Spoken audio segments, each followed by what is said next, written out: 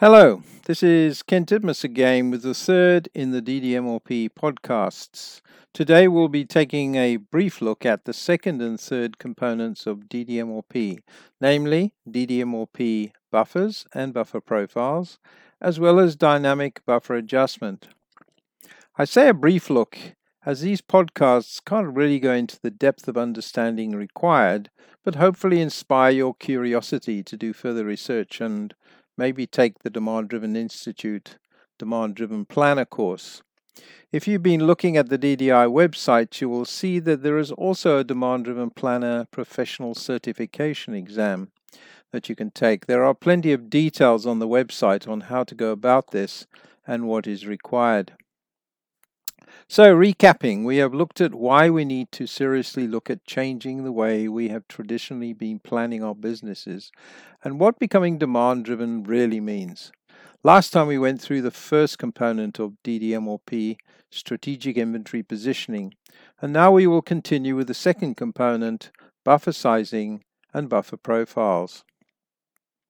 In this section, we will look at when inventory is regarded as being an asset or a liability, list some of the factors to be considered when constructing DDMRP buffers, as well as understanding the logic and purpose of the three different zones in the buffer. Firstly, when do we consider an item of inventory to be an asset or a liability? Well, if we have very little inventory, or we are out of stock, or worse still, we have back orders, this is a liability. We miss sales, short deliver, or expedite deliveries to replenish the stock. These all cost us money and hence are a liability. At the other end of the scale, if we really have too much inventory for our immediate needs, then we spend money on something that is not giving us a return on the short term and hence is a liability. Not only that, stock could become obsolete or expire and will have to be destroyed, which is also a liability. So between these two high and two low points, inventory is regarded as an asset. However, as we progress to the 0 point or point of too much, the return on that investment will diminish. Therefore, at a midpoint between 0 and too much, we will get the greatest return on our inventory investment. In practice, when we analyze the complete stock in a warehouse, we typically find that too many of the SKUs have low inventory or are out of stock, and an equal amount are in the level where there's too much. Generally, we find only a small number of SKUs sitting in the ideal position for a maximum return on inventory investment. We also find that using traditional MRP systems, an item can quickly move from having too much to too little, with a requirement to immediately replenish the item due to it violating safety stock levels and hence putting it back into the too much category. So we end up with what we call bimodal inventory distribution. We need to get to a point where the majority of our SKUs are sitting in the optimal range for maximum return on investment, and those out on the tails being investigated for the reason why and changing their operating model parameters to bring them into line using a process of continuous improvement. In order for this to happen, we need to create stock buffers at our strategic inventory positions. These stock buffers consist of three zones: red, yellow, and green. And each of these zones have a specific purpose in the buffer. Let's take them one at a time. The yellow zone is the area in the middle of the buffer. We usually calculate this one first as it's the easiest and is the heart of the demand coverage in the buffer. It is always calculated using the lead time and multiplying it by the average daily usage, called ADU. Maybe at this point we need to address the issue of which lead time to use and how we determine the ADU. Lead time in days is the total length of time it takes for inventory to be replenished in the buffer. For the buffer of a purchased raw material or component, it will be the purchasing lead time.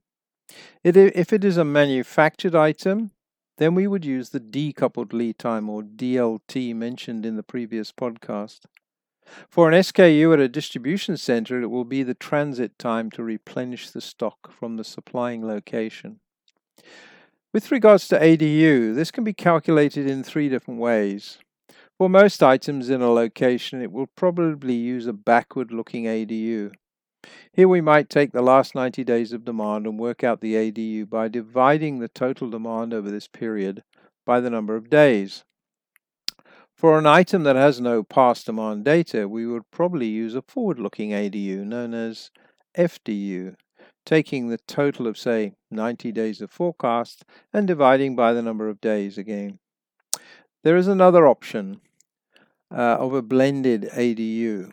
In this case, we take some past data as well as some forecasts to come up with a number. What is best for each SKU at a location will need to be determined by the project implementation team, maybe using some simulation tools. The top zone of the buffer is the green zone, which is the heart of the order generation aspect of the buffer. It determines the frequency of reordering and the typical size of the orders.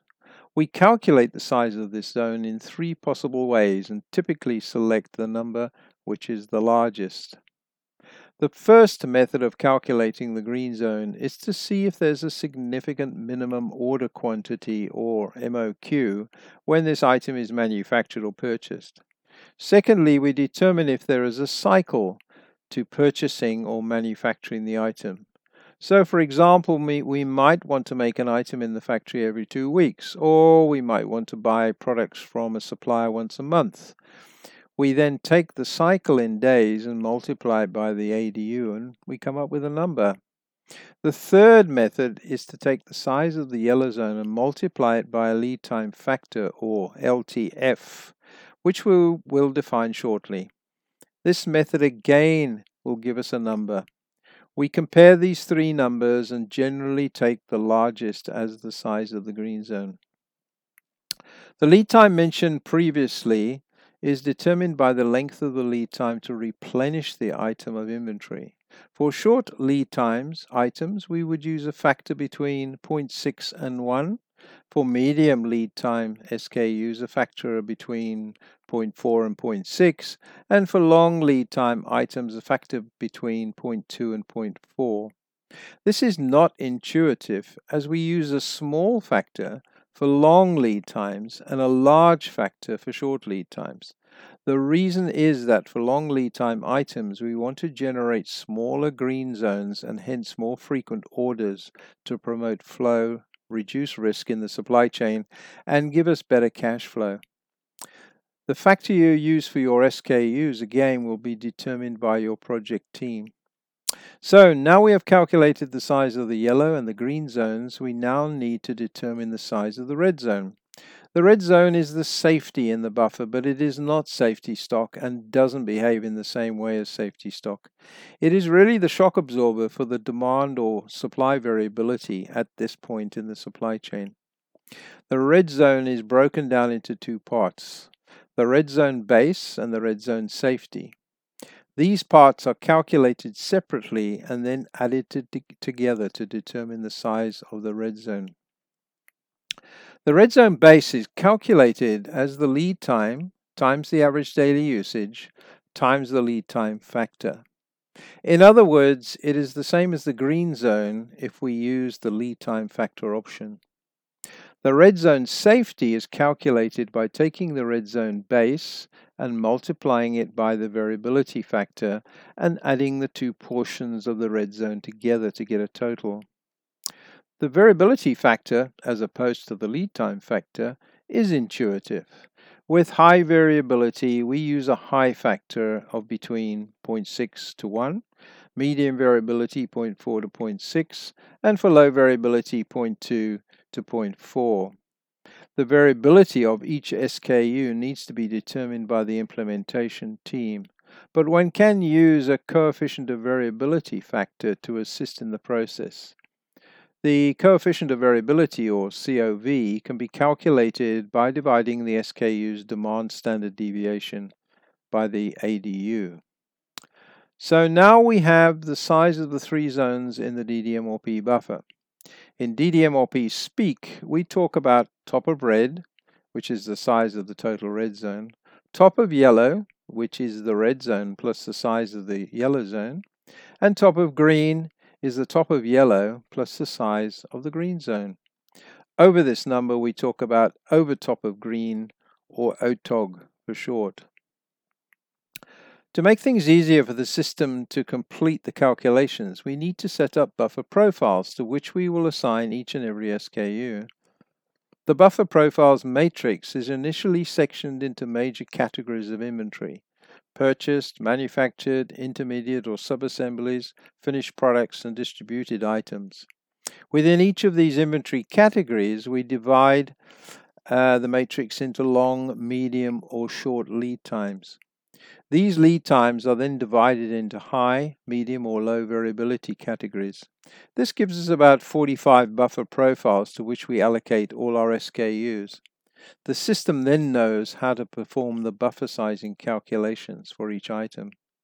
So, for example, if we have a manufactured item, M, with a short lead time, S, and a medium variability, M, it might be allocated the buffer profile code of MSM. In the 2-day DDI Demand-Driven Planner course, we go through a number of exercises to ensure participants are proficient in calculating buffers. Now we have the buffer profiles and buffer sizing organized, we need to dynamically adjust the buffers to take account of constant changes in the external trading and business environment. So now we will look at the third component of DDMOP, dynamic adjustment.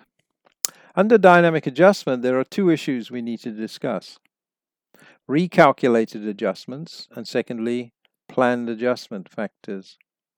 Let's first discuss recalculated adjustments. These adjustments to the buffers are done automatically by the system when any of the key parameters in the part change, such as lead time, average daily usage, minimum order quantity, buffer profile, lead time and variability factors. So buffers are keeping up with changes to your business environment virtually in real time. Over and above these automatic adjustments to the buffers, we have the ability to apply manual planned adjustment factors for various circumstances. Here we basically have three types of adjustment: demand adjustment factors, zone adjustment factors, and lead time adjustment factors. Demand adjustment factors are used mainly for SKUs which have a strong seasonality. In that case, the average daily usage is multiplied by a seasonality index to increase the size of the buffer into the future to take account of greater sales in the high season. These seasonal indexes are then reduced after the high season to bring the buffers back to the normal low season size. Demand adjustment factors can be used to ramp up demand for a new product or ramp down products at the end of life, or a combination of both for a product transition. Zone adjustment factors can be applied to each of the three zones individually for various reasons. For example, we could adjust the green zone to manipulate order sizes and frequency of ordering. The yellow zone could be adjusted because of a temporary change in lead time for various reasons, but not warranting a change in the part's basic planning data.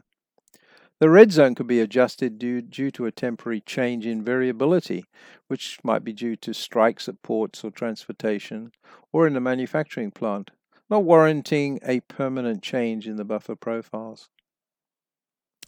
The lead time adjustment factor could be used for a single or groups of items where lead time increase or decrease due to the season or an event. For example, lead times tend to extend during Chinese New Year. So for SKUs coming from this region, the buffers should be expanded during this period. The same thing could happen when it's summer holidays in Europe during July and August. Business tends to slow down somewhat. The DDMOP implementation team will need to determine how and when to use these adjustment factors, which will vary with different businesses and products within the company. We have now completed the first three components of DDMOP. 1. Strategic inventory positioning. 2. Buffer sizing and buffer profiles. And 3. Dynamic adjustment, buffer adjustment. In the next podcast, we will go through what I think is the most elegant portion of DDMOP, and that is demand-driven planning. Up to this point, we've basically covered the first day of the Demand Driven Institute's Demand Driven Planner course. Bearing in mind that these 3 podcasts have taken about 40 minutes, one can appreciate that there is a lot more to learn and know on the subject.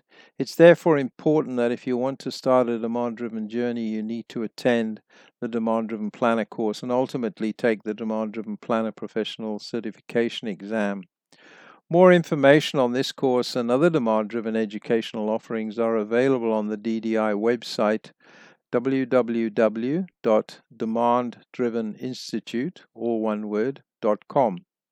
If you sign up on this website, and it's free, you'll get extra demand-driven material on the On Demand tab. And don't forget to look at the case studies and presentations which are available from recent demand-driven world conferences. You will find a list of global DDI affiliates on the website. Contact one today in your area and see what they have to offer. I'm Ken Titmus, and you can get hold of me on ktitmus, that's KTITMUSS, at mweb.co.za. So until next time, goodbye.